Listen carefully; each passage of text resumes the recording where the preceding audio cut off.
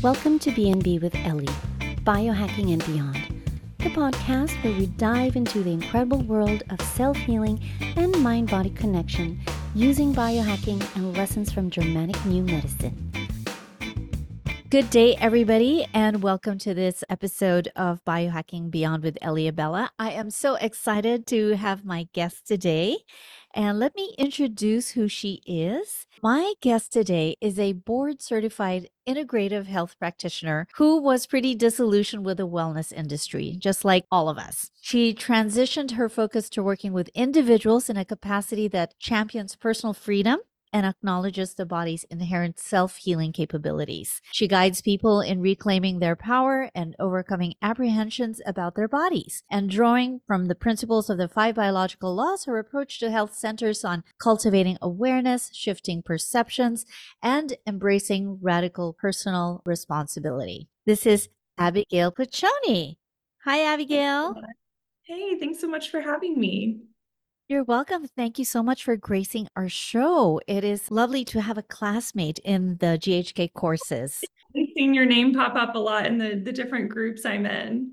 So it's really fun to be able to meet you here on Zoom. Yes, and I'm following you on Instagram and looking at all of your interesting posts. I love the way you put that together. You're in Andy's certification courses, right? Well, I've done a few of her courses, her beginners one, and then the advanced one, and now in the constellations course, which I believe you're in as well. And I'm actually also in Dr. Sasha's Freya course, which is exciting. Have you done that? I am on my 3rd run. I'm in charge of the Asian Freya. And so he allows me to kind of be in the course just because they're all my clients and they really are in need of Freya. And it is a course that will just save the world. Yeah, no, I've actually started recommending to so many of my clients. I'm like, you need to take the Freya course. And did you finish that course already? No, I'm in it actually Oh, right now. So I oh, think it finishes in like April. okay, perfect. Oh my gosh, amazing. I mean, yes, highly recommend. I mean, it's hard. It's not that easy, but my gosh, the effects are so atomic. It's Mhm. like small changes, but really, really explosive results. So I love it. So, Abigail, why don't you tell us a little bit about yourself? Like, if you have an origin story, where are you located? What do you do exactly? Just a little background on who Abigail is. Of course. So I went to university and then I started having a lot of chronic pain. I used to be a pretty serious ballet dancer, and so I had to quit, doing what I loved, and that was really tough. And I had a lot of different health symptoms start popping up. And so that kind of led me into, well, because at the time that I started having all these health symptoms, I was running my own e-commerce company. I had graduated college. I was, really into, building up, my business and all that. And I actually had to just completely close it down and quit doing everything because I started having so many different weird, just kind of mysterious like health symptoms. And so I, of course, pursued the very conventional route. I mean, my dad's a doctor. I went to different states, to different countries to see some of the top experts to try to figure out, what was going on with me. And I mean, I won't get into everything, but, I was diagnosed with osteoporosis, with degenerative disc disease. I had some herniated discs. Of course, chronic pain. I was diagnosed with, I think, irritable bowel syndrome and chronic fatigue and genetic disorder. They did all this, genetic testing, and I have what's called Ehlers-Danlos syndrome. And so, it was a lot of stuff coming at me at this time. And so, I closed my business. And after I realized that so many doctors were not able to give me any really answers as far as, okay, like we can make a diagnosis, but what do we do now? Like there's, you're kind of stuck with this. And there wasn't a lot of, hope in that messaging, right? So anyway, that's how I kind of got into integrative health. Wow. Okay. How old were you when you got all of these multiple diagnoses? I mean, when I'm listening to you, I was like, my gosh, Yeah. you were going through such a psychobiological. I would say early to mid 20s. And then mid 20s is when I found integrative health. And I got really into that, I mean, doing the detoxing, the protocols. I decided to, get my certification as an integrative health practitioner and, started seeing clients and all of that. So I got very into that because that did I think it helped to a certain extent. And now through the lens of GHK, I see why, for the most part, why that stuff did help, a little bit, right? But it didn't help like all the way. Like I was still left with a lot of chronic symptoms. And what was really interesting to me and also working with clients is that, I lived a perfectly clean life, non-toxic everything, organic everything, right? Like, air filters in every room. I had the whole house water filter. I mean, my gosh, I was living a pretty clean life. And I remember I went to see this integrative specialist myself.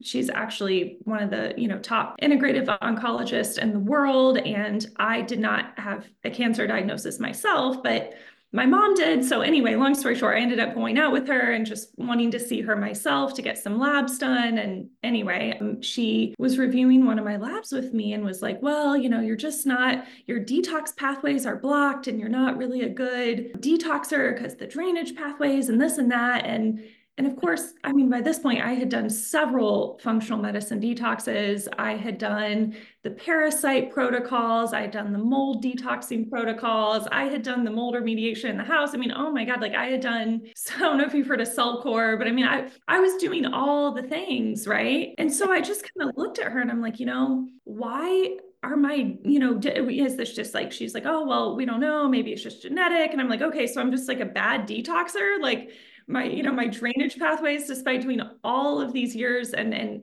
probably exceeding $100,000 by this point that I invested in my healing journey, I'm sure. Why are my detox pathways still blocked? Why am I still having these, lingering chronic symptoms? What is going on here? And she just kind of looked at me. She's like, well, I don't know. I'm like, oh my gosh, like conventional medicine industry, I feel like they're pretty open and honest about being like, well, yeah, we don't know, which is refreshing, right? But in the holistic space, I feel like there's a lot of times this certainty, like, oh yeah, we know this is the root cause. This is the root cause, and I was fully, this is how I practice with my clients, right? So I totally understand all that. And then to hear this, really extremely knowledgeable integrative health doctor being like, well, yeah, we don't know why. I was like, there must be a big piece of the puzzle missing here because I know that there's more to it. This cannot be the end all be all that, oh, well, that's just kind of how it is. And that's how you're built. Like I didn't believe that. And especially because I was doing everything right, Yeah. everything that should have gotten rid of my symptoms already. And so anyway, that's when I started to kind of branch into the mind body space. Mhm. And thinking about, I think one of the first things I came across was about chronic pain specifically, which I think it's called TMS. Yeah, tension myostitial something syndrome. Anyway, it's the concept that negative traumatic experiences in our life affects the body, right? And creates, chronic pain. And so I feel like it's kind of similar to GHK, but just not very specific. Have you heard of Yeah. it? No, I haven't. But what comes to mind is also the biohacking space, which I know you're familiar with. Yeah. Right. Yeah. Therein lies the birth of biohacking. Is the same thing. It's like they make their money out of, are deficient in this. You need more of this. You need to enhance this regenerative pathway with light, with PMF and all, and you'll be fine, right? But I am in the biohacking space, but biohacking misses so much. The psyche part, they miss so much. And it kind of like when you were saying that, I was like just laughing there because that's exactly how biohacking was born because Dave Asprey was sick and everybody was telling him, you're done. You just reached a dead end. We can't do anything for you. And he wouldn't take no for an answer. So he searched for modalities, diets, machines, nature, and all of that, got completely better. So yeah, Yeah. but there still is a real missing link. So TMS, I haven't heard of it. What they say is autoimmune. Right. Basically, if they really can't find an exact cause of something, they'll call it autoimmune or they'll call it chronic, and they'll just say that the body is fighting itself. You know, Right. it's just so easy, and we just eat that up and we believe Yeah. them. Oh Yeah. yeah, of course. There's so many things that are just kind of grouped in under a label, right? And anything that ends in itis, right, signifies, inflammation. Well, Of course there is inflammation, but why? What's actually causing that inflammation? What's the purpose of it? Like, and I think that for me, discovering GHK, it was just totally life-changing because I was already on the path of exploring that, the mind-body thing, like I mentioned, the TMS, and there, this whole concept that, negative emotions creates the bad symptoms. And so then you start to fall into the, the more energy healing space, like kind of like, oh, there's a trapped emotion like in your liver, the anger is trapped in your liver and it's causing, anger issues and it's causing liver stuff. Like, and so anyway, I feel like that is it's like maybe kind of related to GHK principles, but in a very loose way. And I feel like that's what both the conventional and holistic fields are missing is that link because, even in conventional medicine, they do, agree that, well, stress and trauma and, adverse childhood, experiences, Experience. right? Like that is linked with a whole variety of different diseases and symptoms and things later on in life. And so we know, and I think intuitively too, we know that stuff that happens in our life does impact our physiological reality. But I think we're like GHK provides the missing piece as to exactly how that takes place, like, the mechanism of action, the specifics.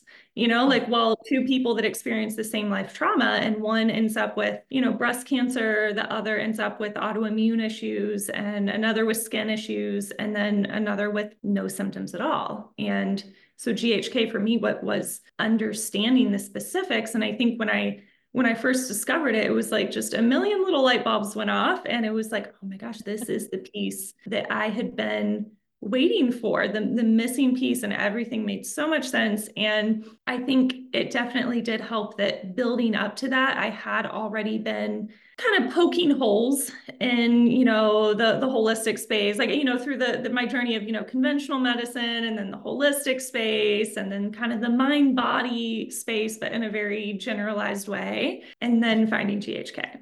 Exactly. And I love it because they'll just say, "Oh, it's stress." Stress by Hans Selye. He said that, it's a negative emotion or negative stress reaction. They love to bunch it up into that word, but they don't know that specificity is required for you to know exactly what kind of stress, because that's conflict content, right? So I'm in the trauma space. I'm a trauma therapist and I know about the adverse childhood experiences. They did studies about it saying that if there were a set of 10 questions, and if you score between 4 and 10, that you increase your likelihood of ending up as an alcoholic or an addict or somebody with a constellation, or like what we call Yeah. behavioral disorders, would increase by 70% if that happens. So yes, we all know that, but like what you said, GHK totally just laser focuses on exactly what is going on. In fact, you just look at the organ, you know exactly what's going on. Like I have people come to me, oh, my uterus is this and my cervix, and oh, okay, what's going on in your what's going on in your relationship? Yeah. Do you ever find that people, because I've definitely had this experience where, they tell you a symptom and you're like, oh, well, how's your relationship with your mother? And they're like, what? Did you just read my mind? Especially when you All know the about the handedness and which side of the body it's on, and you're asking kind of these questions, and they're just like, oh, are you like reading my mind right now? Yeah, totally. It's so rare to have people say there's nothing at all. Like everything that you're saying, no, I don't remember anything at all that is matching what you're saying. But 90% of the time, it's bang on. It's super accurate. So, Sure. Abigail, how did you come across GHK? How did you get started? So I think that I was at the time I came across it a little over a year ago. I was following both Dr. Melissa Sell and Freya Kellett, and so one of their accounts, I forget, I was like following one of them and or started following them, and yeah. Anyway, I came across it there, and then listening to their podcast. Freya has one, Dr. Melissa has one, and then also Dr. Melissa's YouTube channel, which are all great resources. And yeah, that's how I first discovered it. And it was just like, I was immediately obsessed, and I actually quit my health coaching. I closed my practice because I'm like, this like I can't keep doing this. This just feels like, even before I found GHK, it was starting to feel really unaligned, because I had clients that, I would have them on these protocols, and some of them would have great results and get better, and then some of them wouldn't. And so I was kind of like, okay, well, why is this? And also I did, functional medicine lab testing. And so I would look at different lab results, and it was really interesting because certain clients of mine that I would expect would have like worse looking labs, their labs actually came back looking pretty good. And I'm like, oh, that's weird, because they have like pretty severe symptoms, or clients that the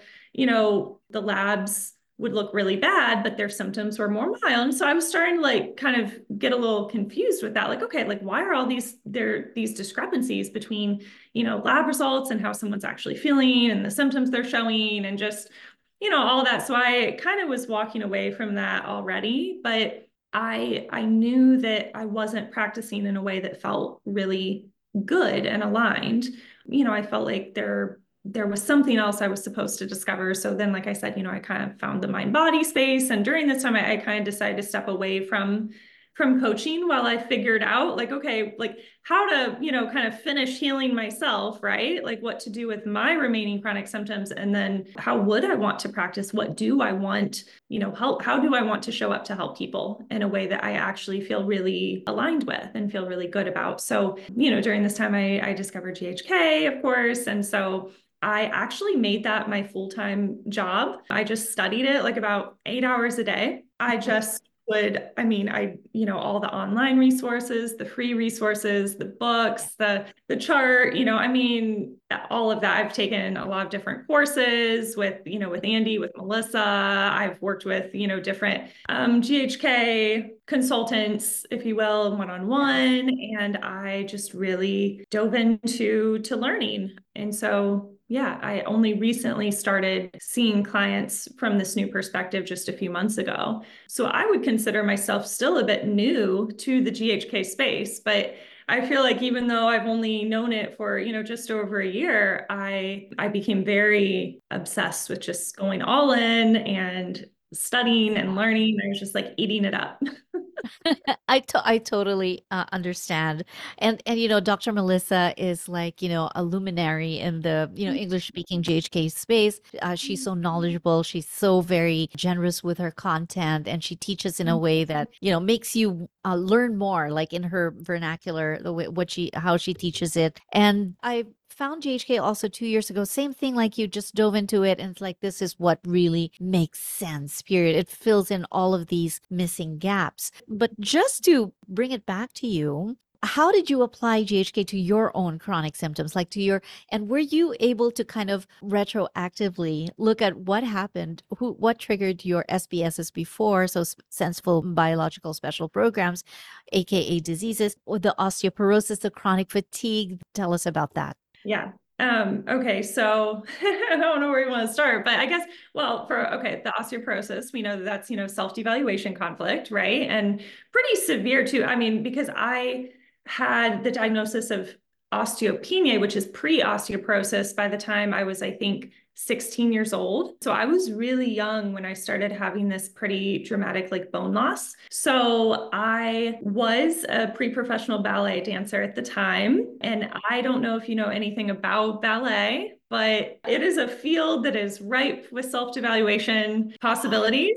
Yeah, I don't really ever remember my ballet like instructors like really ever saying anything positive or giving a compliment. I mean, it was always about how you weren't good enough. Of course, commenting on like the body appearance, like needing to lose weight, and the higher up that you got in the field, it would be like, oh, well, if you don't lose this amount of weight, then you're not going to get this part. I remember going to summer intensives and like hearing girls like throwing up in the bathroom, like, bulimic. And it was, I think, a very tough, very cutthroat field to be in, especially as a young teen. I'm pretty sure that was, I mean, I don't have a specific conflict shock moment that I can remember, but, and this is something that I really like to emphasize in GHK, because I think that this is something that a lot of people can get hung up on, is that it's okay if you can't remember like the exact conflict shock moment, I always recommend, zooming out a bit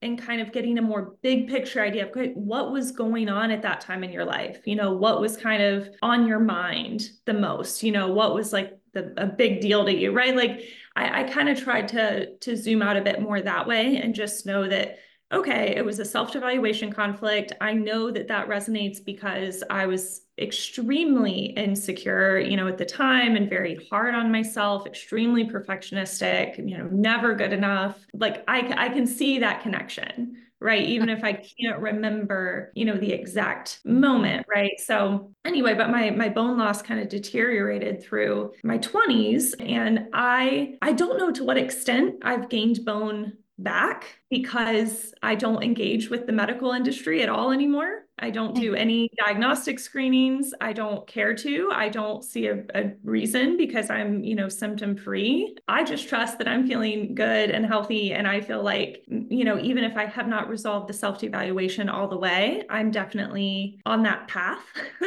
That's a little bit about that.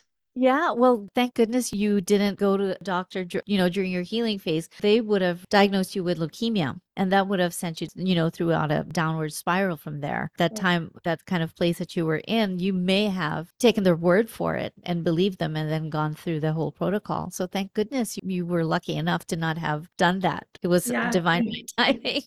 Now I see the risk of getting a diagnosis, depending on where you're at in the healing phase or the active conflict phase, how much that can impact what diagnosis you receive. And that's a little scary. I mean, it's kind of like playing Russian roulette, with like Exactly, going to the exactly. doctor. Yeah. Yeah, and it's so brutal what you're saying about the ballet. I took ballet before, but I was Okay. probably never as good as you. But I understand what comes to mind is the movie Black Swan, and Yeah. just the Yeah. the pressure on her, and she wouldn't eat anything. When we know GHK, we know the consolations. Because we know them, we kind of use them if they serve us. So it's like, like the anorexia and bulimia constellation, it's a, sexual territorial conflict plus something else on the other side. And if it will help us kind of get into that weight that will serve us, and when we don't need to, like when we're off training, get off the constellation and then, gain back the weight kind of thing. But people don't know GHK. And so there's always this self-devaluation. There's this survival mechanism that's going on. And that's not healthy, especially if it goes long term. And so, for girls, teenagers, my gosh, their self-image, their identity of themselves, it's always at stake. And I'm so happy that you got out of it. And then Yeah. the other one, let's see, the chronic pain. Yeah. So that actually started with an injury, although I say injury, and I know that that what we think of as an injury is not always just a physical injury, right? Like I think that what was going on is there was tissue in my back that was weakened. And I was doing some contortionist stuff again with the ballet, and I was flipping into a back bend, and I heard something kind of like a bad noise, and a lot of pain. And that was my first herniated disc. But what I see now is that I think it was not just that motion, because I had done that before and been fine, right? So I think that there was some tissue breakdown, build up, breakdown, build up. There was some adaptation in the tissues going on that weakened my back to get that injury, right? So, again, self-evaluation. Yes.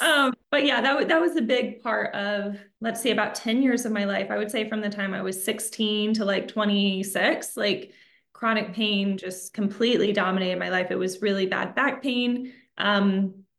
And there were a few years where it got a little better, a little worse. And then I look at, okay, well, what was going on in my life, and it just kind of like matches like the ups and downs, right? And so that was a big one. And that was what led me to getting diagnosed with Ehlers-Danlos syndrome, which is a genetic disorder, which is interesting because all of the symptoms that I had, the gut issues, the kind of chronic fatigue, like low blood pressure. I mean, all these different things that they grouped in with like, oh, like attributing it to the genetic disorder and like, oh, I'm just hypermobile. And which, I am like a little, hypermobile, and, there's a reason for that. I'm sure, like, why, in utero or whatever that, I developed that way. having a little more, hypermobility in the joints, but everything was attributed to that, the back pain, like all these symptoms. They're like, oh, we finally found this diagnosis and you have this genetic disorder. So that's that. And it makes me so sad for people that have that diagnosis, that think that because they have this genetic disorder, there's nothing they can do to change it,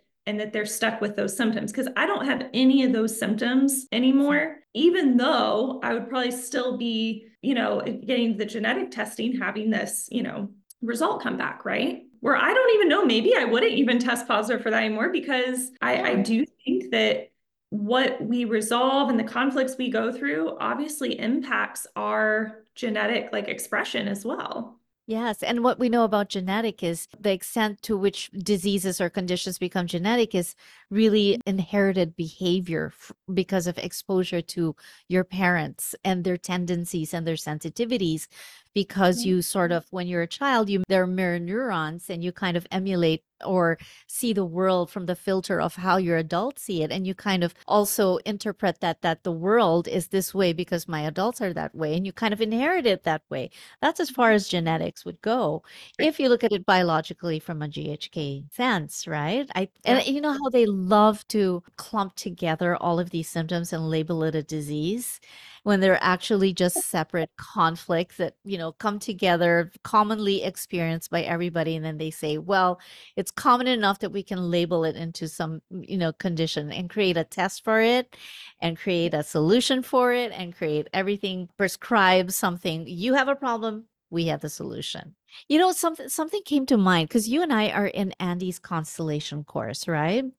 Mm-hmm. And that there's a double self-devaluation conflict known as megalomania. And most people who are very talented, like people in sports, they have a double self-evaluation conflict about their performance and, megalomania, intelligence, and, things of that nature. Everybody who is an award-winning author, actor, screenwriter, playwright, whatever, they all have this constellation, this type, a type of constellation, mythomania, whatever. Very common. But very common. But I was thinking, but maybe that the way your teachers were, putting you down and always, maybe that kind of triggered talent in people, that kind of triggered megalomania in people, performance constellation that made them really rise above and really brought out the talent. What do you Actually, think? that's a good observation. Yeah, I'm sure that we know that constellations exist and stuff, but I think what some people don't realize is that whether or not GHK, this stuff is still going, this stuff is still going on, this is still happening. And so I think that would make a lot of sense that people would observe, like, oh, if I treat them like this, then I get this response. I get a better performance out of them. And now we know why. So for listeners who don't know much about GHK or just, diving into it, could you explain to us what a constellation is? Sure. Okay. So a constellation is essentially the body's way of adapting to two or more conflict shocks, that instead of resulting in just a physical adaptation in the tissue level, it creates a behavioral change to help you better cope with whatever situation you're going through. So it's the same way, that we would look at, okay, like acne popping up on the face as an attack conflict. And that's the body's logical, biological response to the attack conflict you experienced, is to have a little skin shield pop up to, help protect you, right? And this is from a very primal perspective, of course, but when the body, again, or when the psyche is perceiving two or more conflict shocks going on, it's too much just for that physical level. So then to help you cope with the conflict, it says, okay, this physical adaptation is not enough. We need to create, another, like a more behavioral, or mental adaptation in order to help you cope with, whatever, because you must be pretty conflicted. So we're going to help you cope with this, basically, is how I kind of describe it. Beautiful description. And, just so everybody knows, we all have our set of Yeah, constellations. I actually recently had my brain scan read by Dr. Sasha, which was a really cool experience. I had mine a year ago. And what did you learn about yourself? Oh, wow. I learned a lot. Actually, it was interesting because most of it was stuff that I totally expected. So it wasn't a lot of like new or surprising stuff. And I can't remember everything on there off the top of my head, but I know post-mortal constellation, the mythomanic constellation. That's why I like to talk a lot, I guess.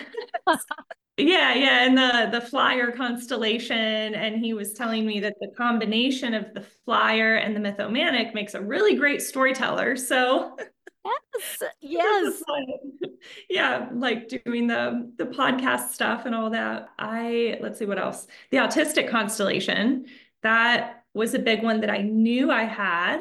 I was never formally diagnosed with autism. From the time I was about, well, and it's interesting because I asked Dr. Sasha, okay, what time, like what age range did this constellation occur for me? And he said, oh, between the ages of 8 and 10. And it was interesting because it was around age 10 that I started exhibiting the behaviors of autism.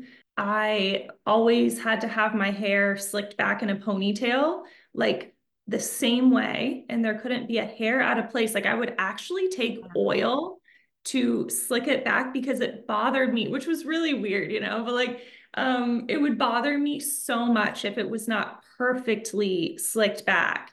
It was almost, like painful. And so I started to have these obsessive tendencies, pretty minor. And he was saying the reason why for you that the autism presents is more minor than for other people with that diagnosis is because I did not constellate until around age 10.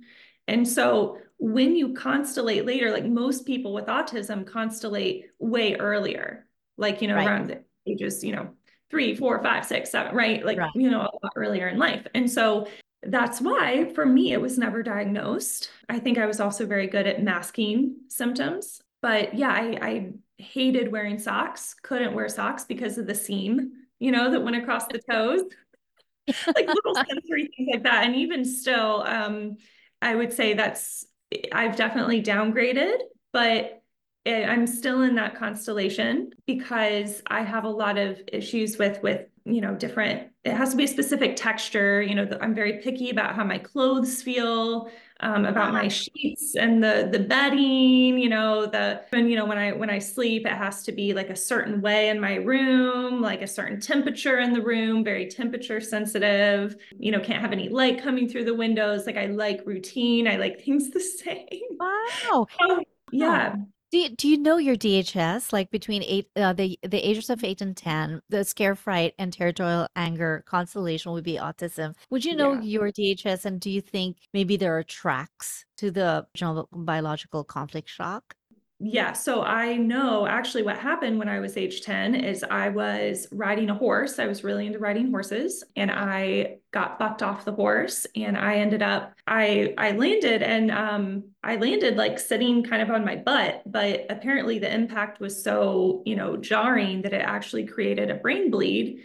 And so within 10 minutes of that happening, I was completely paralyzed on my left side. So, they called 911 and I mean, it was extremely, traumatic, going to the hospital. They like cut all your clothes off of you. They were like putting IVs in me and I mean, getting MRIs and all this stuff. And my body ended up healing itself, especially, we have the ability to do that, right? Our bodies are incredible. And I think especially as a child, your body, is a bit more resilient too. But yeah, I was able to walk again within I think a day or two. That kind of went away, but I was still weak on my left side, so I had to stay in the hospital for a while to have the rehab.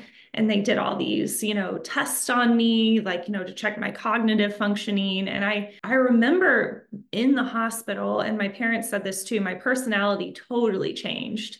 I Wow. was a really sweet, quiet, girl. And then I became extremely angry. I think I even took something, I would like try to throw it at the doctors. Like I hated all the doctors. I hated the nurses. I hated everyone. I hated having to be in the hospital and being away from my beloved dog.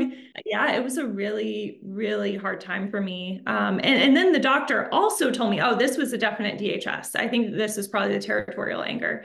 The doctor told me that I couldn't ride horses I think he said, I forget if he said I couldn't ride horses again because it would be too big of a risk, or I couldn't ride them for at least a year. And, my parents would have to keep me really safe and not let me, no, sports, nothing could hit my head. I couldn't, no risk of falling, like that sort of thing. So he basically said, like, you can't do what you love. And that's when I really went crazy. I'm pretty sure Constellation. that was it. Yes.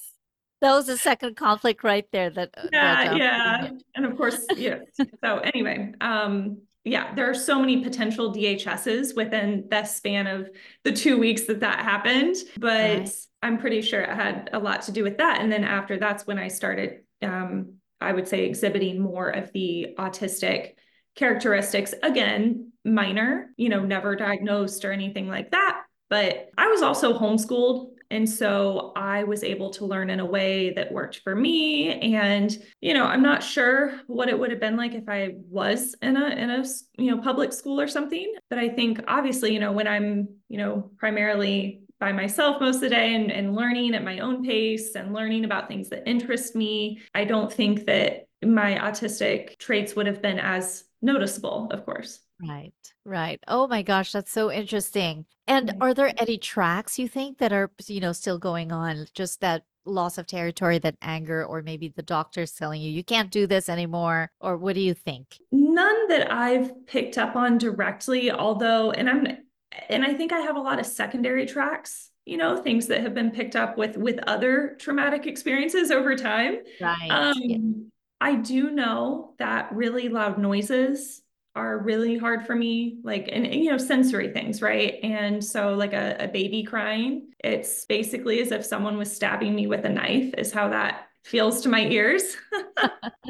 So, there are certain things like that, but I do think that I've been able to downgrade even without knowing, even before I knew, GHK. I think I was in the process of, and I know this is something Dr. Melissa says, you improve what it's like to be you. When you're working to improve the experience of being you in every area in your life, you can't help but downgrade everything, really. So I think I was already kind of in that process, but I do know a lot of my tracks now that are remaining have to do with sleep, like having things just so in my sleep environment. I think that, which maybe actually now that I think of it, is because when I was in the hospital, I was in the bed the whole time, right? And when I was paralyzed, I was stuck in the bed. And when the doctor told me that, I was in my hospital bed. I'm not sure if potentially something like maybe that's why the bed is a track, being in a bed.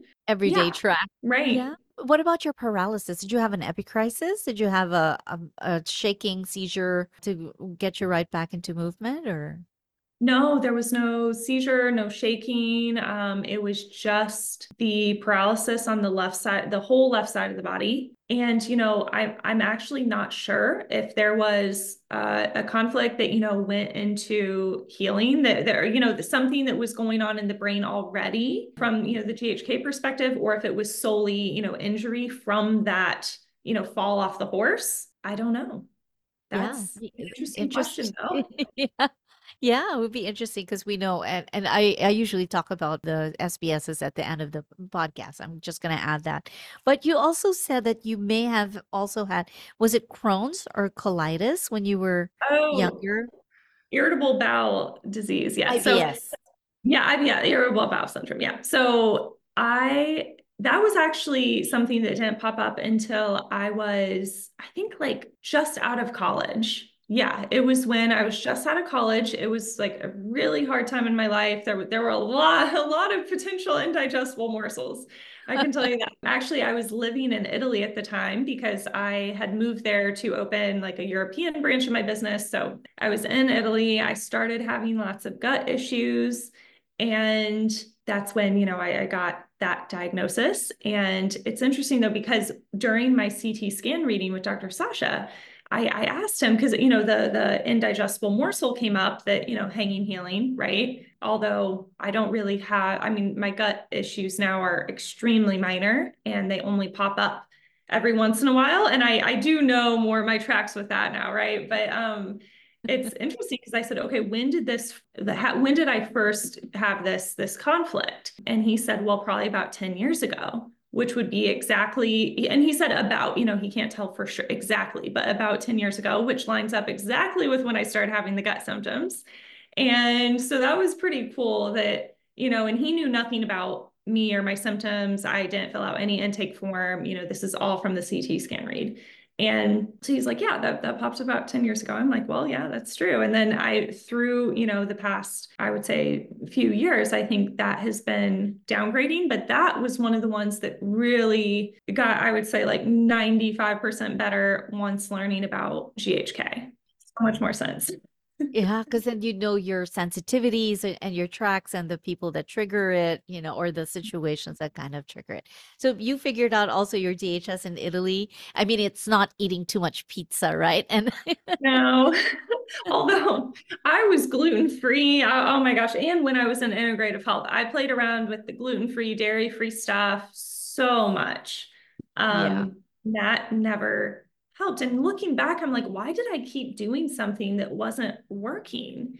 And I think that's just how brainwashed, I guess, I was by the whole like holistic space, thinking that, oh, I need to do this and then this. And then instead of seeing, oh, maybe that's just not working, my thought immediately went to, well, it's a parasite. Now I have to do a parasite cleanse, like it was always like adding on more stuff instead of evaluating if the stuff I had been doing, like realizing that it wasn't really working, I guess. And I'm not sure why I continued in it so Yeah. long, but Biohacking, the mold remediation that's so big. And this diet, this next supplement, the peptides, and you need this and that. And my gosh, you could spend thousands of dollars, hundreds of thousands of dollars I on did. machines and all of that.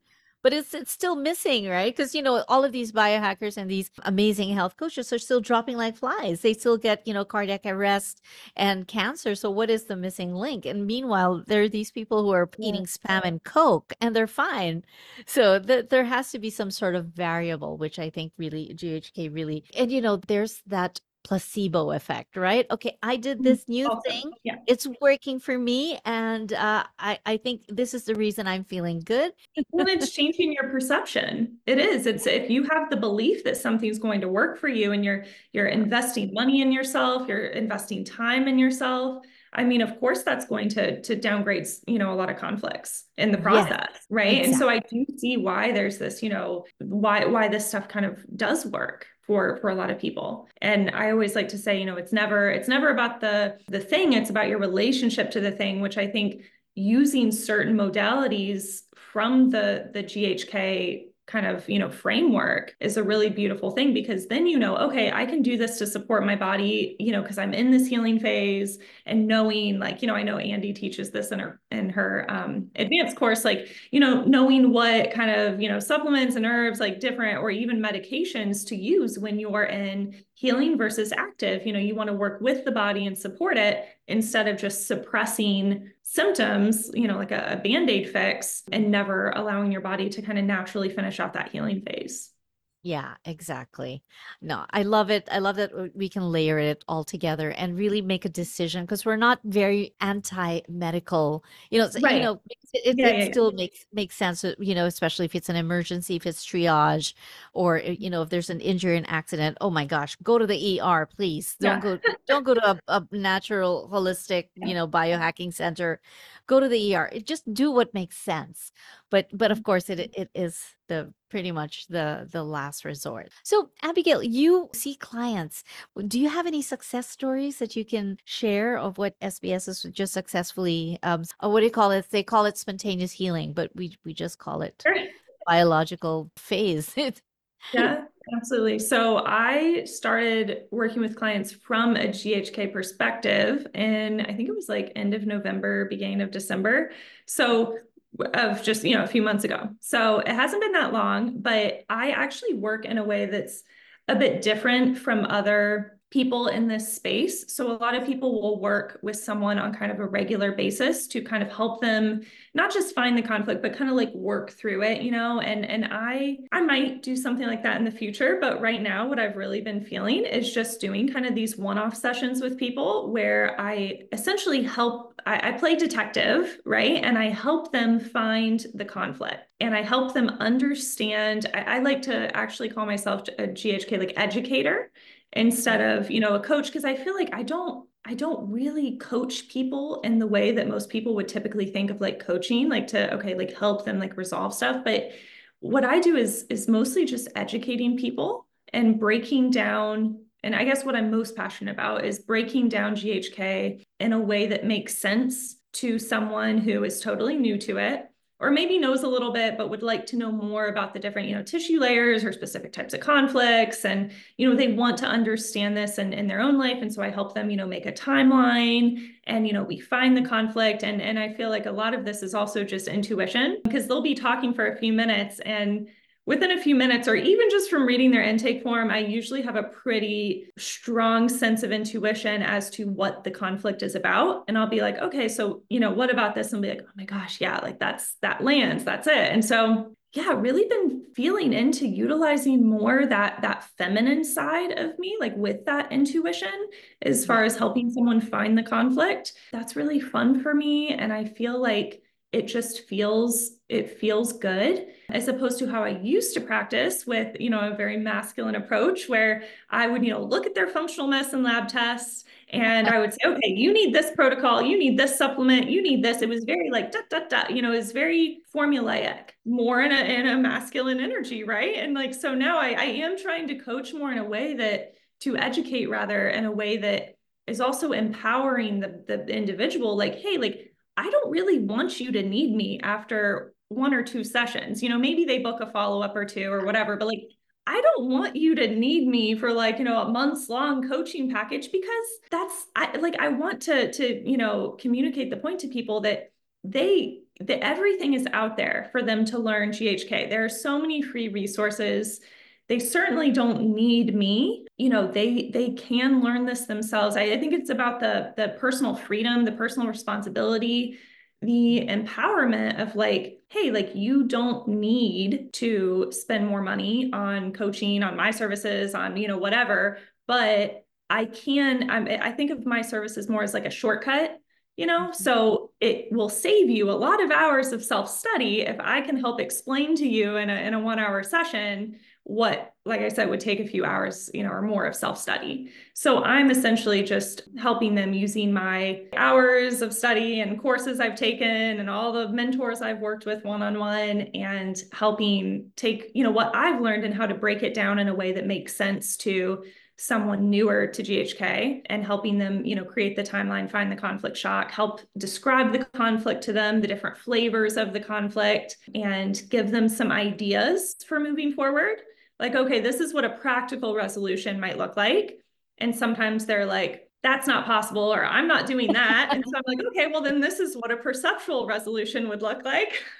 So that's, yeah, I guess. And I think that there definitely is something to be said for people who do want more support, like a longer term coaching process. I totally see the, you know, the value of that, but that's just not what I'm providing right now. But I've, you know, had some really cool client stories where they have realized the conflict and they're like, oh my gosh, yeah, you're totally right. But then, you know, the hard part is the resolving, and a lot of it's like you have to make some changes in your life, whether, you know, it's leaving that partner that's, you know, not a good fit for you, or you're doing something like taking the Freya course and learning how to kind of repair the relationship by restoring those, you know, masculine feminine dynamics, or, you know, changing perception, right? And Yeah. What are finding some of enlightenment. the SBSs that you've resolved in your clients? Well, I haven't resolved anything in my I clients. mean, That's sorry, their job. that you have helped, yeah, investigate and help them, find a biological solution on their own. Sure. Okay. Let's see. So one was really chronic health anxiety. Let's see. And different, let's see, one was rectal issues, like, Yeah. you know, a rectal program running. Identity conflict, the rectal mucosa. Actually, it was not the identity conflict. It was the part of the rectal tissue that was an indigestible anger, like the part of the sigmoid colon, maybe the yes. lowest part of Yeah. the colon, right? So, right, that, let's see, another one was like herpes on the lips that was recurring for, many years. And that actually, she did resolve that. At least she downgraded a good deal in a pretty short amount of time, but, definitely knows what the conflict was, right? And, it was just working to either move towards a practical resolution or, perceptual again. I'm working on the perceptual, but yeah, it can be tricky with, relationship stuff, right? That was actually really cool because of how perfectly the time, I mean, when she was describing when it popped up and what happened like that exact week. And, when it flares up, looking at, okay, what are the tracks, and I did do a follow-up with her, and it was really cool to hear about how everything kind of perfectly matched up. Yeah, another, recurring UTIs, another was recurring yeast infections, another acne, gut issues. That's a big one. A lot of people with, many food sensitivities. Actually, a lot of those, they have downgraded just with the awareness that, oh, it's actually not the food, or actually completely gone away. Yeah, some people I've worked with, they've told me that, certain food sensitivities they've had, once they learned about GHK and understood the tracks and understood the initial conflict and all that, it just went away because they realized, oh, it's not the food that I need to be like afraid of, right? So that's also that's really cool. But yeah, some chronic pain, yeah, and that definitely has resolved. So or heavily downgraded. And again, I think it's a lot from that realization that, and but I'm also not saying that, oh, they know the conflict just instantly vanishes, right? I do think that that's theoretically possible, but I think that for a lot of people, there's still that underlying conflict that they need to have a perception shift. And that's not always immediate. It can take some time to like downgrade. But I think once they have the awareness of knowing what the underlying root cause, the underlying conflict is, it makes it so much easier for them to, move forward. Oh, another was hair loss. Yeah, really interesting. Again, perfectly lining up with a big, life event that happened. And Right. so Wow, it's really, love it. it's fun for me just to get to play detective and to really help people understand it from a new perspective. Fantastic. I love it. My gosh. And just realizing that, well, that doesn't need to serve me anymore at this time. And so I'm just going to drop it. Just drop the weight on my soul. Or I know that there was a case study in one of Andy's courses where they said she was always so allergic when she eats this particular sandwich. And then it was in front of her and she said, darn it, I refuse to have any reaction. I'm just going to let this all go. And she ate the Yeah. sandwich and she never had an allergy again. It's just Yeah. sometimes just that. Just Yeah. let it go. Yeah, drop Right. it. Totally. I don't know if you ever heard the story. I forget if it was on Dr. Melissa's podcast or Freya's podcast. It was on one of the two. It was a story about a guy that had a track around cappuccinos. And what was really fascinating was that it was not, he could have coffee by itself and be fine. He could have milk by itself and be fine. He could have sugar by itself and be fine. But when they were combined in a, like an actual cappuccino, like at a, cafe or something, he would, I forget, I think it was gut symptoms. I mean, he would immediately like have to go to the bathroom, have horrible gut symptoms. It was something like that. And the track was cappuccinos.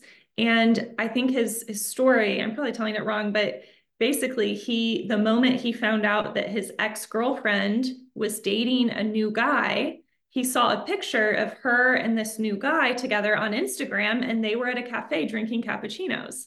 And that, yeah. And anyway, so it was just like a really fascinating, because it wasn't the actual particles, right? Like in the cappuccino, it was what the cappuccino represented. It was like this, again, a warning sign in the psyche. So I thought that was just like a fascinating story.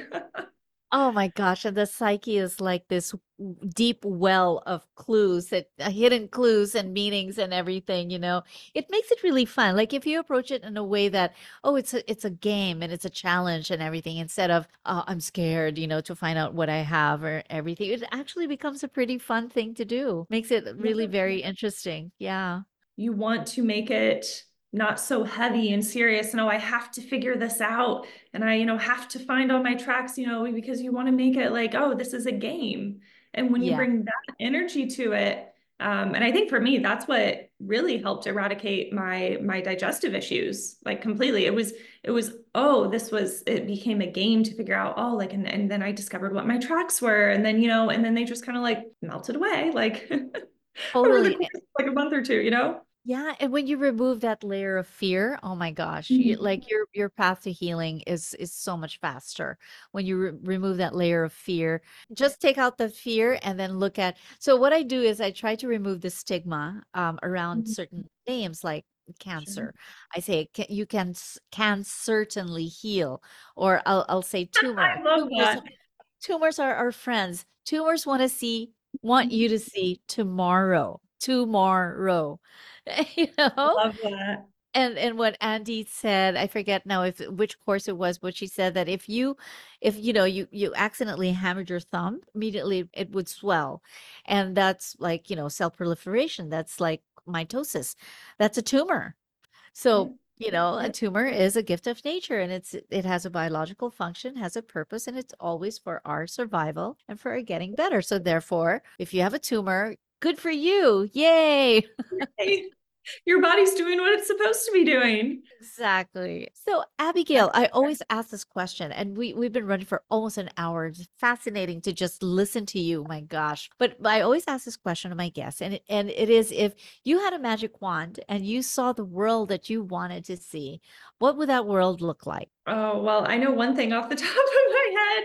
I think it would just be fantastic to see a medical system, to see, hospitals, clinics that the doctors knew and understood GHK. And, you can go and get your CT scan read, and you can go and they can tell you, oh, you're in healing phase or active phase, like to have a medical system based on GHK. I think that would be, if I could wave my magic wand, and do away with all this. Oh gosh, the global, I think Dr. Sasha calls it the global theatrics of, the pandemics and, all the, scary stuff and the fear mongering, and really to have a medical system where people are not taught to fear their bodies, or that, oh, things just go, randomly wrong and are chaotic, and I never know when a, big scary diagnosis is right around the corner. Like, I think that if I could wave a magic wand, that is definitely what I would love to see in the world, and to have people really know and embody this wisdom, and to not live in so much fear, and get back to living a bit more biologically. Absolutely. Oh my gosh, I share in that vision. Beautiful, Yeah, beautiful vision. Yes. I think it's going to happen in our lifetime. What do you think? I hope so. I really hope so. I don't know. I think that there is kind of a global consciousness reawakening, a shift happening. I think people are starting to wake up a bit and question more, and think, okay, well, when, these people are telling us we need to be afraid of, this big scary thing that's coming, who's making money from that? And starting to get a bit more like skeptical. I'm like, okay, does this make sense? Does this feel good? Does this move me closer to peace or closer to fear? And I think, yeah, following our own intuitions a bit more, and thinking critically about more things, instead of just repeating what we've been told to repeat, what we've been told to believe. And yeah, I mean, I never want to dwell too much in like skepticism, but when the whole, when the school systems and the medical systems and the universities and everything is primarily being funded by like the government, at least here in the States, I think that's, cause for concern, questioning. Yeah. So Definitely. a healthy dose of questioning, we'll call it. Definitely. And I think also that's kind of the dark horse of the pandemic. Sorry. But it was a little bit Yeah. of a silver Pandemic, lining. exactly. you know, because it kind of awakened this consciousness that, you know, there must be something else out there, that, you know, this system is not working. So many people are dying, and think people started to question what else is there. There should be something better. Like even the biohacking community, they still believe in viruses. They still believe in infections, and they make a whole ton of money around that narrative, you know, because they hold the antidote to that, according to Well, them. I think it's But they because don't. fear is what sells. Totally.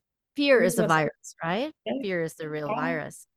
Yeah. And if you need something to be protected against, and I got to fight the bad thing, and I mean, even if you look at the verbiage that that's using, I mean, is that how you want to like think about life and in your body? And like, I got to be prepared for the bad stuff that's on its way to come get me, and, you know, could strike at any moment. I could receive a scary diagnosis at any moment. Like, and I knew so many people in the kind of integrative health space. And like, I'm thinking of one lady in particular that she organic everything, low tox everything. I think she, you know, had a kind of a big account on Instagram, and, you know, all into like all the holistic stuff. And she ended up with a, you know, random like stage 4 cancer diagnosis. I think that that's also what made me start questioning. I'm like, okay, like this is not adding up, because this lady for several years, she had been living, I mean, you know, and was even into all the like stress reduction stuff and meditation, and, you know, I mean, you know, the holistic stuff, but even some of the mind body stuff too. Like,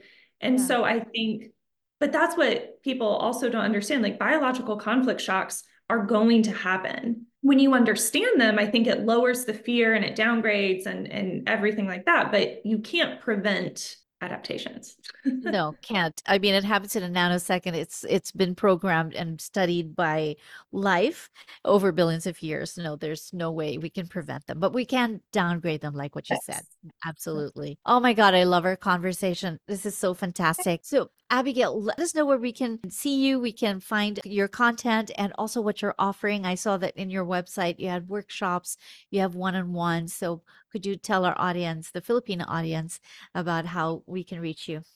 Yeah, so I'm on Instagram at AJ Puccioni, which I probably need to spell that. It's AJPUCCIONI. My website is abigailpuccioni.com. I created a journal called Perception Pages, which is essentially meant to be kind of a fancy version of a symptom tracker. So you write down kind of what, you know, brief overview of what happened in your life that day, and then, you know, any physical symptoms, how you were feeling, how you slept. Like, it's kind of meant to be a way that, you know, if you do have a symptom later, you can flip back through your journal and you can kind of help connect the dots that way. So I kind of created it for people studying GHK and wanting to keep a track of their symptoms that way. So I have that on my website. I don't have any workshops coming up, but I do have a recording of a workshop that I did that was focused on how to use the journal, but also how to work towards resolutions in general, like how to resolve conflicts.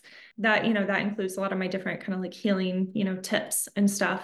But as far as my one-on-one offerings, I do what I call symptom clarity sessions, which that's basically where I play detective and help you figure things out, connect the dots, understand things from a GHK perspective. And then I also just started offering something called Symptom Clarity Minis. And this is essentially where you fill out an intake form and I review it, and I send you a 15 to 30-minute audio recording of basically breaking that down for you, whatever symptom, you know, you were asking about, or a specific topic in GHK.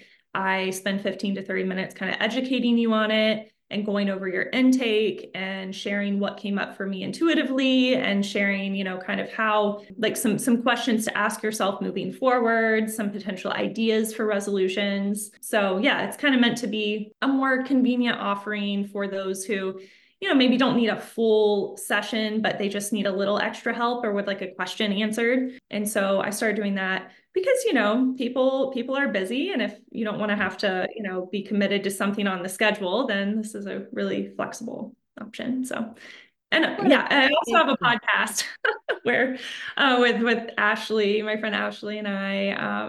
So yeah. What's the name of your podcast? Oh, sorry. It's called Freedom from Fear, a German New Medicine podcast. And yeah, we talk about different topics, you know, have people on, share their SBS stories, that sort of thing. Fabulous. And I did look at your website and I saw that there was a link to your podcast and I did listen to a couple and I really loved the way you were talking and, with you had somebody, a guest on with an SBS and there's so much to learn from podcasts like yours. So I love Thank it you. that you were able to plug it here. So thank you so much for conversing with us, Abigail. Your stories are so fascinating. It was so great to learn from you. And we can't wait to see more of your content as you move along. And maybe one day we'll have you again if you are offering a course or something new or any updates on anything else. Maybe we can invite you again. Yeah. Well, thank you so much for having me. This was really fun. I always love chatting GHK, you know that. So I it's my know. mythomanic constellation. Yes, and it's also you know what I have? I have the Mother Teresa constellation. I just found out. Oh, yeah. That's not a surprise at all. Yeah. Being in this, We love kind of work, loving to right? help people. Yeah. I think, and constellations are something to be celebrated. They don't have to be a bad thing or like, a label, right? Like, and Dr. Sasha even told me, he said, a lot of your constellations, I wouldn't even try to resolve. He's like, a lot of them, I think they're making you who you are. They're, that's what makes you good at certain things you do and your personality, right? Like, so I think, yeah, we can understand people better and Yeah. realize that, not everything needs to be necessarily resolved. My mythomanic constellation. Exactly. Yeah, because it's still serving you, right? And he told me, because I also have a flying constellation, he said, basically, we don't want, these are happy people. We Yeah. want more happy people in this world. So we don't want flying the flyers to Yep. resolve their constellations because we want happy people. And when you look at a constellation, you don't look at them as a single unit. You look at all the big picture. So all of your constellation conflicts will paint the picture of who you are as a unique individual. And so you can't take, you can't just take one cut and dried and say, oh, you're schizophrenic. No, it's everything. It paints a whole big picture of this personality that makes you who you are. And that's why I love constellations so much. I really love it. It's fascinating. We could That's talk so a fun. whole day about constellations. Yeah. Yeah. Oh my Absolutely. gosh. I love chatting with you. Thank you so much for giving us this time, Abigail. Thank you so much. Okay. Bye. Bye.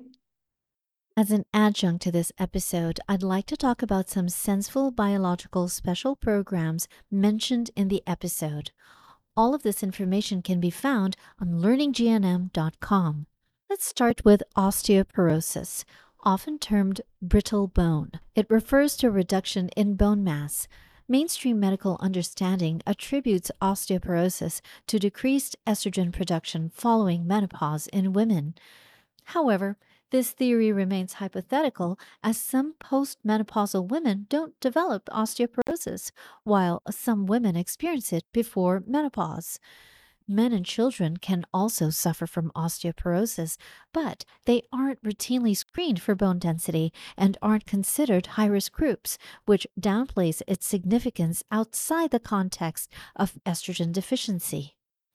From the perspective of Germanic New Medicine, osteoporosis reflects a chronic, generalized self devaluation conflict affecting the skeletal system. The gradual decalcification of bones parallels the notion of constant dripping wears the stone, attributed to continuous self devaluation. GNM posits that postmenopausal osteoporosis isn't solely linked to reduced estrogen or dietary calcium, but rather to attitudes towards aging and menopausal changes, such as diminished attractiveness, feeling unneeded, and decreased libido. In cultures where aging is embraced without Western anti aging pressures, osteoporosis is less prevalent.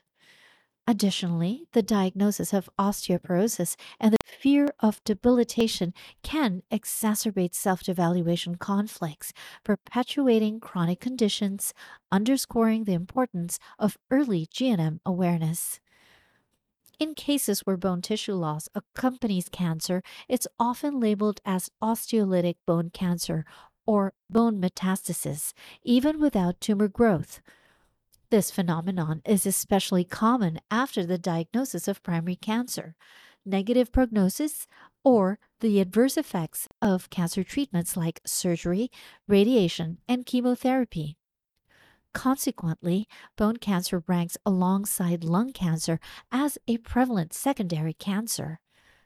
Typically, bone cancer manifests near the primary cancer site, such as the sternum or ribs with breast cancer, or the lower back with prostate cancer, reflecting the psychological impact of feeling useless in those areas. During the healing phase, bones undergo reconstruction aided by the formation of callus by bone building cells known as osteoblasts, similar to odontoblasts in tooth repair. Initially soft, the new bone material gradually solidifies into a hard callus. However, in conventional medical practice, the soft callus is sometimes misinterpreted as pus and removed, leaving bone cavities or osteolysis behind.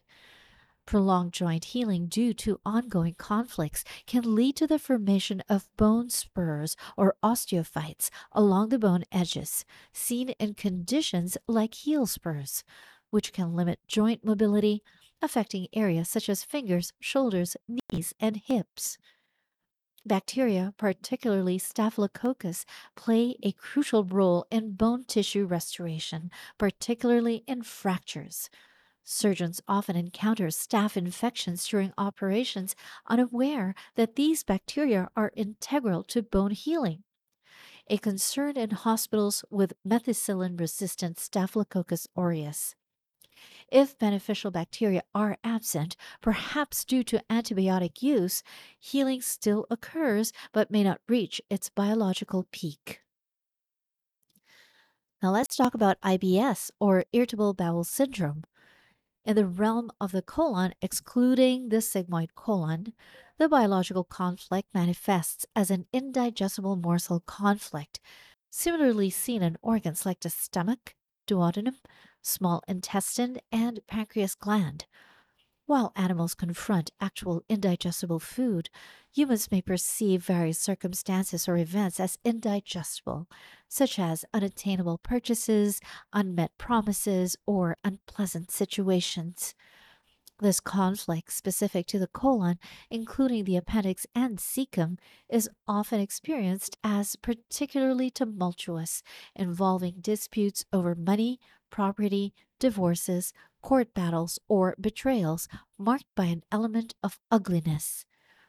Aligned with evolutionary logic, morsel conflicts represent the primary theme for brainstem controlled organs stemming from the endoderm layer. In the conflict active phase, beginning with the DHS or the Dirkhammer syndrome or the conflict shock, during the conflict active phase, cells within the large intestine multiply in response to the conflict intensity, aiming to aid morsel digestion. Even though the colon no longer primarily digests food, it still responds to conflicts with cell proliferation, a remnant of its digestive function.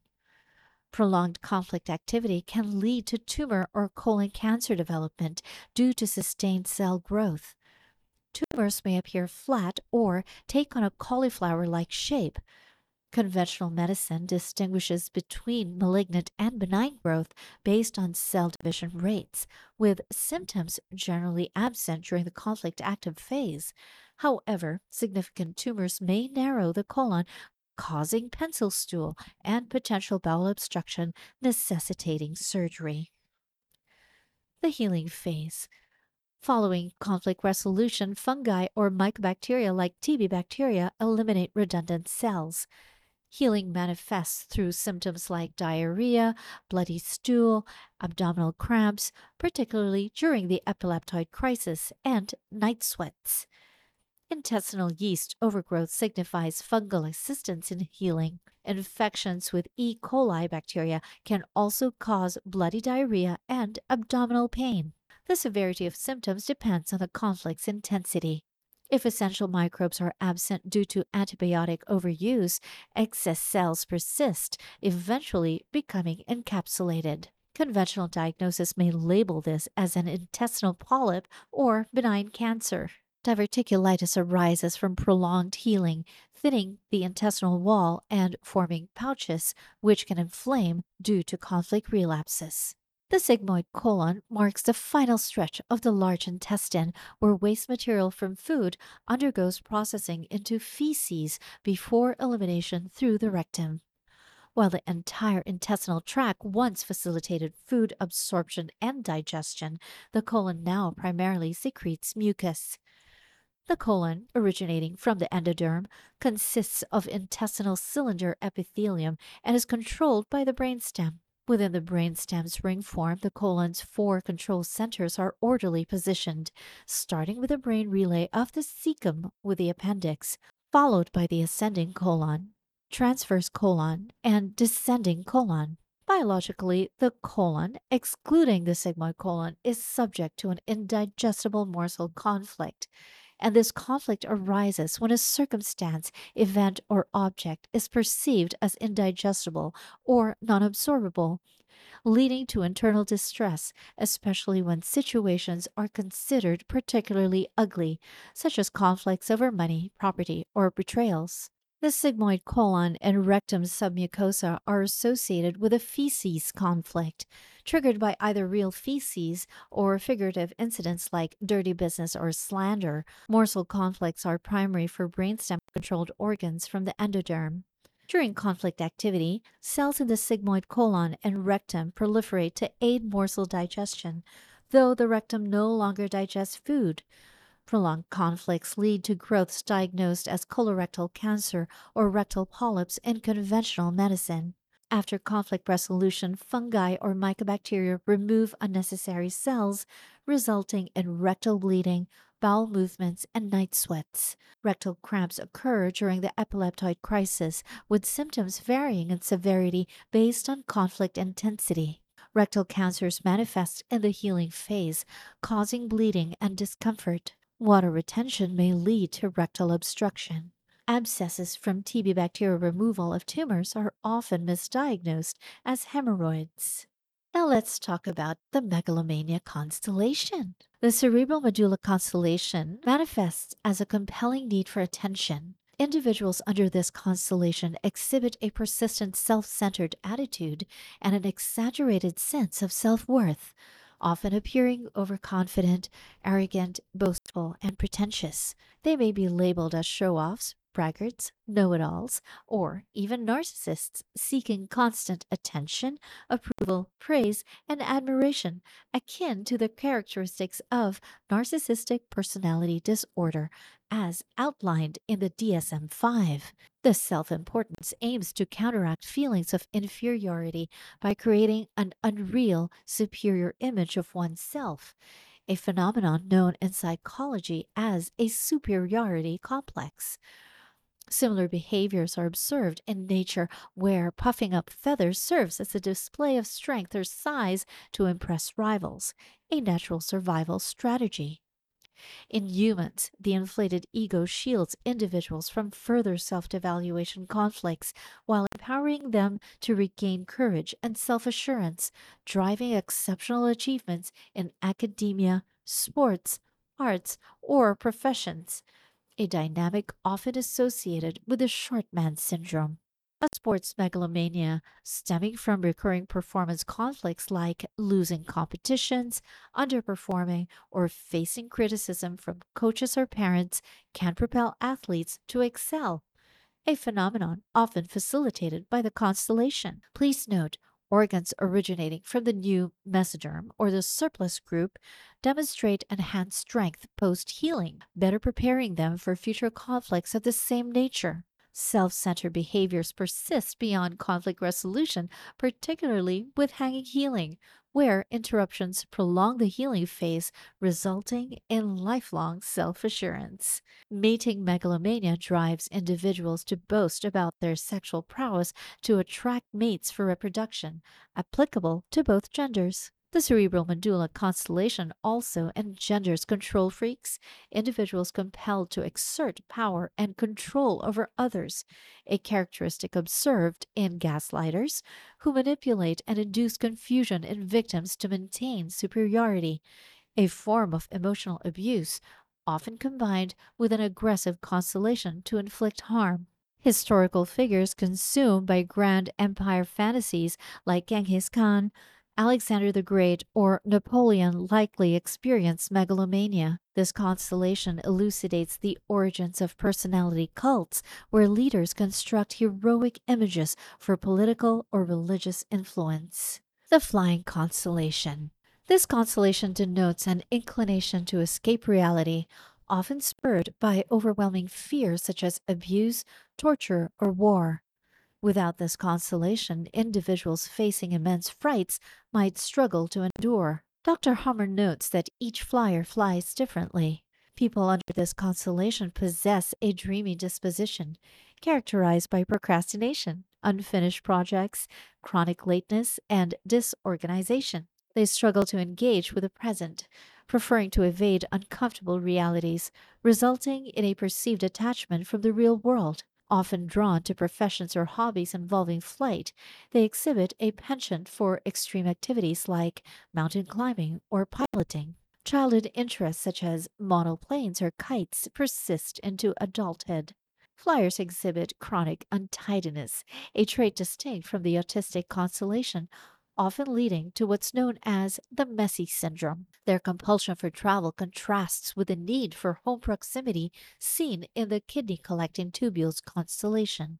Associated with a fascination for cosmology and science fiction, individuals may explore themes of space travel and extraterrestrial life. Dreams may reflect manic or depressive phases, with flying sensations or falling indicative of emotional states. Night terrors linked to scare or territorial fear conflicts manifest as panic like episodes, sometimes involving confusion and disorientation. The flying constellation also serves as a gateway to astral travel and out of body experiences. These experiences often arise from traumatic events like abuse or accidents and can coincide with near death experiences. Individuals who actively pursue OBEs may do so through reactivating associated tracks, often stemming from prior terrifying incidents. Notable figures in OB exploration like Paul Elder or William Bullman likely fall under this constellation's domain in GNM terminology. Now let's talk about the motor conflict. The skeletal muscles are tied to a moderate self-evaluation conflict, akin to conflicts affecting bones and joints, reflecting an evolutionary link between self-evaluation and cerebral medulla controlled organs from the new mesoderm. Motor conflicts associated with muscle movement revolve around feelings of being stuck or unable to move, either generally or pertaining to specific muscles or muscle groups. In facial muscles, the conflict may center on losing face or feeling exposed, while jaw muscles relate to the inability to bite. Neck muscles signify constraints on movement, while shoulder and back muscles signify difficulties in stepping aside. Arm muscles may signal restraint or the inability to defend oneself, while hand muscles may signify the inability to grasp or hold on to something.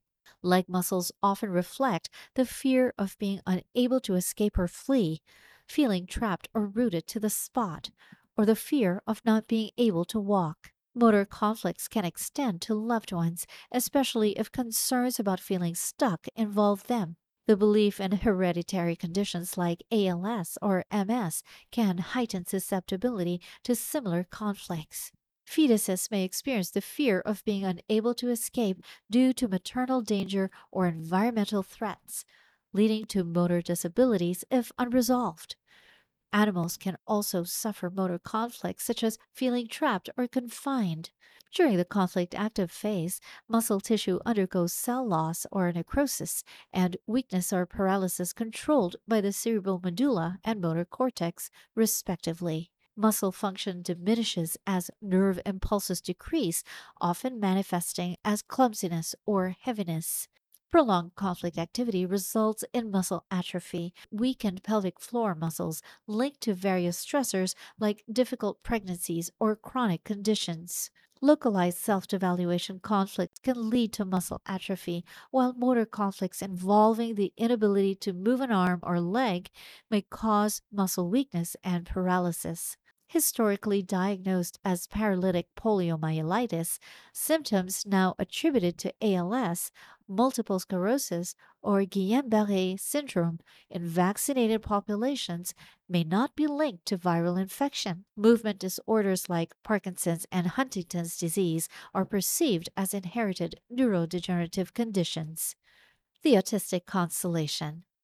The corresponding brain relays encompass the control centers of the laryngeal mucosa located in the left temporal lobe and the lining of the stomach pancreatic ducts, bile ducts situated in the right temporal lobe, positioned diagonally opposite each other within the cerebral cortex.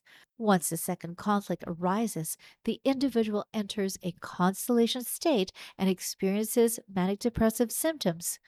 The dominant mood, whether manic or depressed, is determined by the strength of each conflict. This constellation may persist permanently or recur due to tracks or conflict relapses.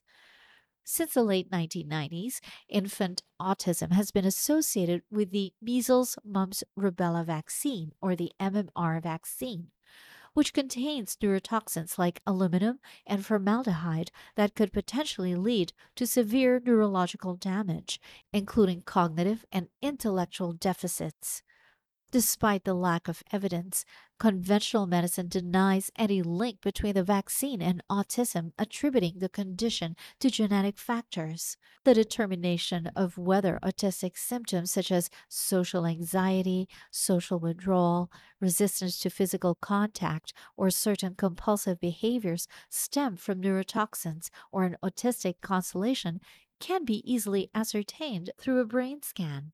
In conventional medicine, disabilities in both children and adults are often attributed to genetic factors or oxygen deprivation during gestation. However, Dr. Hammer's research suggests that mental limitations stem from biological conflicts during prenatal development, birth, or infancy. For instance, he proposes that autism's mental retardation is primarily triggered by a severe autistic constellation rather than birth asphyxia or genetic predisposition. The stressful experiences during distressful vaccination procedures, coupled with neurotoxins, could exacerbate these conflicts, leading to severe consequences. Autism spectrum disorder, according to the Germanic New Medicine perspective, comprises a blend of constellations related to various biological conflicts.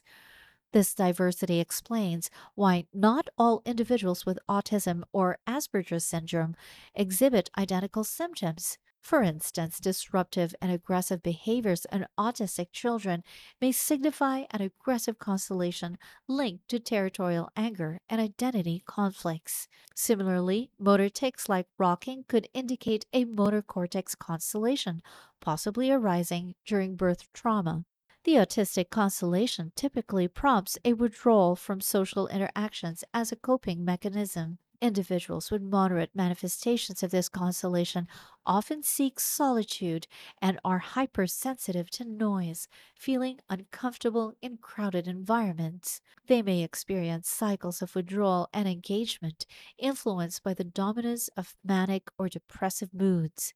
The need for routine and sameness is prevalent, leading to compulsive ritualistic behaviors and perfectionism in autistic individuals. Their meticulous attention to detail, coupled with a tendency to argue for logical correctness, characterizes their approach to tasks and relationships. Despite challenges, the autistic constellation can foster creativity, perseverance, and accomplishment in individuals, contributing to their unique talents and contributions to society. Many notable artists, writers, and researchers have experienced manic depression, often driven by their autistic traits throughout their lives. In biohacking, you control your biology so it doesn't control you. But first, heal your mindset. To Biohacking and Beyond,